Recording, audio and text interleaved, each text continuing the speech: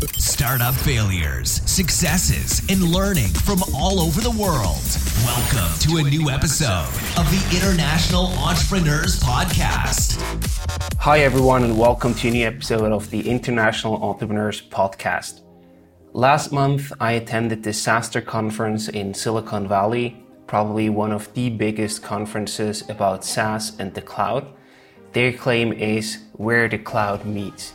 Over this 3-day conference, I attended a couple sessions, and I would like to share the biggest learnings and key takeaways that I got from this SaaStr Annual 2019. Let's get started. The first session that I attended was the 5 questions CEOs struggle with. And there, a former CEO and Silicon Valley veteran, I would say, sort of talked about the 5 questions that he as a CEO was always asking himself. And they stuck well with me because I think these 5 questions are really a good guide or a good driver how to run your startup or how to run your business basically. So the first question is, when do I next raise money? Basically, when, how much, and from whom? These are the questions that you have to ask yourself there. He suggests that you should go in 2-year cycles so that you have enough runway to keep operations up and running for 2 years without the need of any additional funding. Then the second question that he was always asking himself is, do I have the right team? So does each individual bring or take energy is basically the question here. If you have people that take away a lot of energy, you have to get rid of them. And you also should be looking forward to meeting with the team or to meet with the people that you're working together. And that's basically the team part. Third question that he was always asking himself, how can I better manage the board? It's very important to get them working for you. So you should not be the one working for your board, but you should set up your board the way that they start working for you, open doors, and do sales for you ideally. So think about how you can do a better job there. Fourth question, should I worry about competitors? So here he basically says, it's not a perspective of, am I vision driven, am I competitor driven, or am I customer driven? You should take into account all 3 of these perspectives. Speak like you're vision driven to motivate people. Create a culture that is customer driven to ensure that the people that work for you and for your customers at the end, put them first, and set goals and make strategy like you're competitor driven to be very ambitious, like shoot for the big goals basically. You need all 3 of them. And the last question that he asked was, are we focused enough? The answer to that is probably always no. And it's also important to note here, vision does not equal strategy, he basically said. So keep the vision in sight, but make a very good and strong execution plan to ensure that you're having the right focus there. That was the first session. There were many other great sessions during the days. The second one I would like to highlight was a fireside chat with the former Qualtrics co-founder and CEO. And he just sold his company to SAP for $9 billion. That's crazy. Just some key takeaways from this talk is basically what he said. They started with very low external funding and bootstrapped for a long time. So that sort of gave them a very strong position because they could grow organically without any external funding. That gave them a strong position to have about 45% equity while doing the exit for $9 billion. And that's just crazy. He says that you should prepare to go public and build a company to do exactly that, to go public, to IPO, because that's the only way that you can basically control and influence to a certain degree. You might get acquired along the way, but IPO should be the start to shoot for, basically. And he also mentioned that your cap table is your biggest asset as a company. Don't mess that up. I think that's something that especially early stage companies don't understand well enough. And one last point that he also mentioned was negative churn leads to compound interest, sort of. So if you have negative churn, meaning that with your existing customers, you can set them up that they refer you to other clients or that they upsell you win more business than you actually lose, that equals negative churn.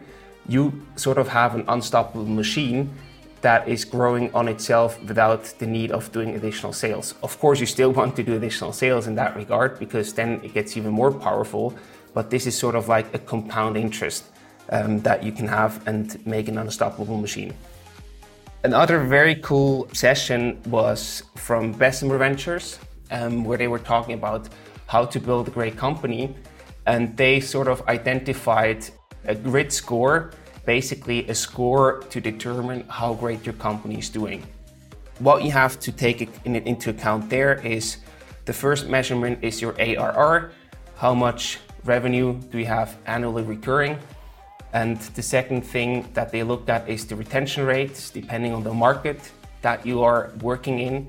Then third criteria is the cash in the bank, and the fourth is the targeted spend, meaning how efficient do you use your money that you have, and you measure that with the net new ARR divided by the net burn, and that equals your efficiency. And all of that combined together gives you sort of a grid score, also with your year-over-year growth.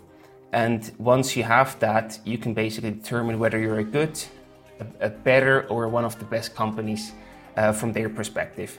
You can go to bvp.com/state of the cloud 2019. You can also Google that. There you can find all the slides about this grid score and how you can calculate it.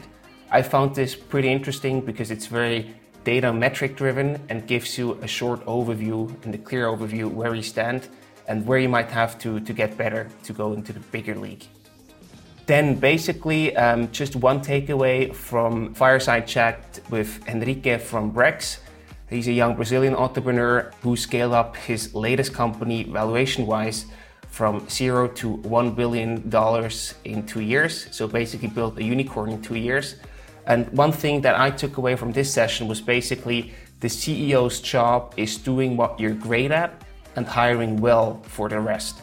And I think this is a very powerful statement about what the job of a startup CEO actually is.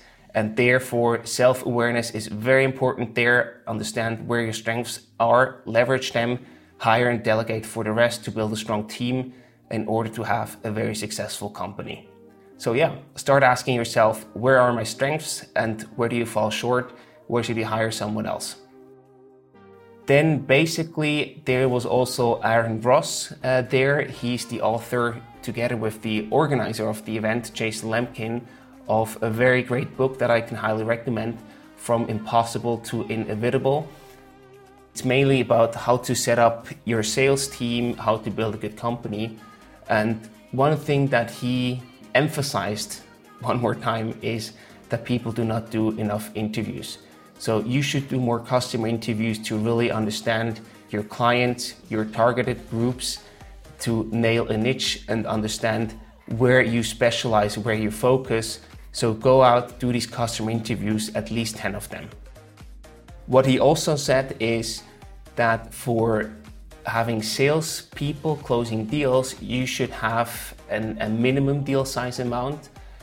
You don't make money on the small accounts basically, and this will keep your focus far, far away from where it should be, and you waste a lot of time. So you should have a minimum deal size that you do want to close, and all deals below that are not closed, are not focused on, are not compensated. You just don't care about them because you need to have a very good focus in order for your metrics to make sense and for basically building a successful company that can also make some money. Then there was also a very cool session with Michael Seibel from Y Combinator. He basically mentioned his top 10 learnings from failure. I do not want to go through all of them, but one thing that he basically said regarding hiring people was, if someone is not an essential employee after 3 months, meaning you would really go home at night and start crying in your bed if that person left the company, you probably made a wrong hire. And this is especially important in the early days. He suggests that you keep your team as small and as lean as possible in order to hack your way around and find something that works. And once you've found something that works, you can then hire more people and scale it up. But you need to get there first before you hire more people and increase your burn rate. And then the last session that I want to talk about is there was a very cool sort of a workshop. The topic was bootstrap or raise. And there was a cool female founder and CEO of a gaming company. And she has done both of them with the same company. First, they bootstrapped everything to 10 million revenue. Then they got investors on board. A bit later on, they got rid of them. They bought them out. And now they are basically a bootstrap company, profitable, several millions in revenue, and they do pretty well. And basically what she says is that bootstrapping becomes more and more attractive. There might be a next crash coming up, financial market-wise. Then the money gets cheaper and it will be harder to get financing in that market environment. I don't know when that will happen, but certainly at a certain point in time it will happen. That you should really think about if there's not a way how you can bootstrap your business, because I also personally think that this is something, first of all, the Olymp of entrepreneurship, building something great, sustainable and profitable with the least resources possible. If you can do that, that's a very, very strong signal that you really know what you're doing and that you're really successful. But also due to the market conditions that might change, which is not the case at this moment because money is as cheap as never, basically. But I think in the future, bootstrapping might really become a trend, that it's, this sort of as entrepreneurship becomes a trend right now to have your company, a lot of lifestyle businesses also, to really think about how you can bootstrap your business. And I think bootstrap businesses will become more relevant in the future. Also because if you get investors on board, you also sign up for a lot more pressure because you have to sell, you have to IPO because they need their return on the investment. And if you bootstrap, you call your own shots. You might be moving slower, but it also has a lot of advantages and of course also some disadvantages. If you would like to know more about this topic, I really like to talk about that. I think it's a very cool topic, bootstrapping or fundraising, that a lot of entrepreneurs face or think about. If you should ever want to talk about that, have questions or feedback, either leave a comment on my website or on social media, or shoot me an email. I'm happy for a chat. And in that regard, that was it for this episode. Have a great day, lots of success, and see you in the next episode. Bye-bye.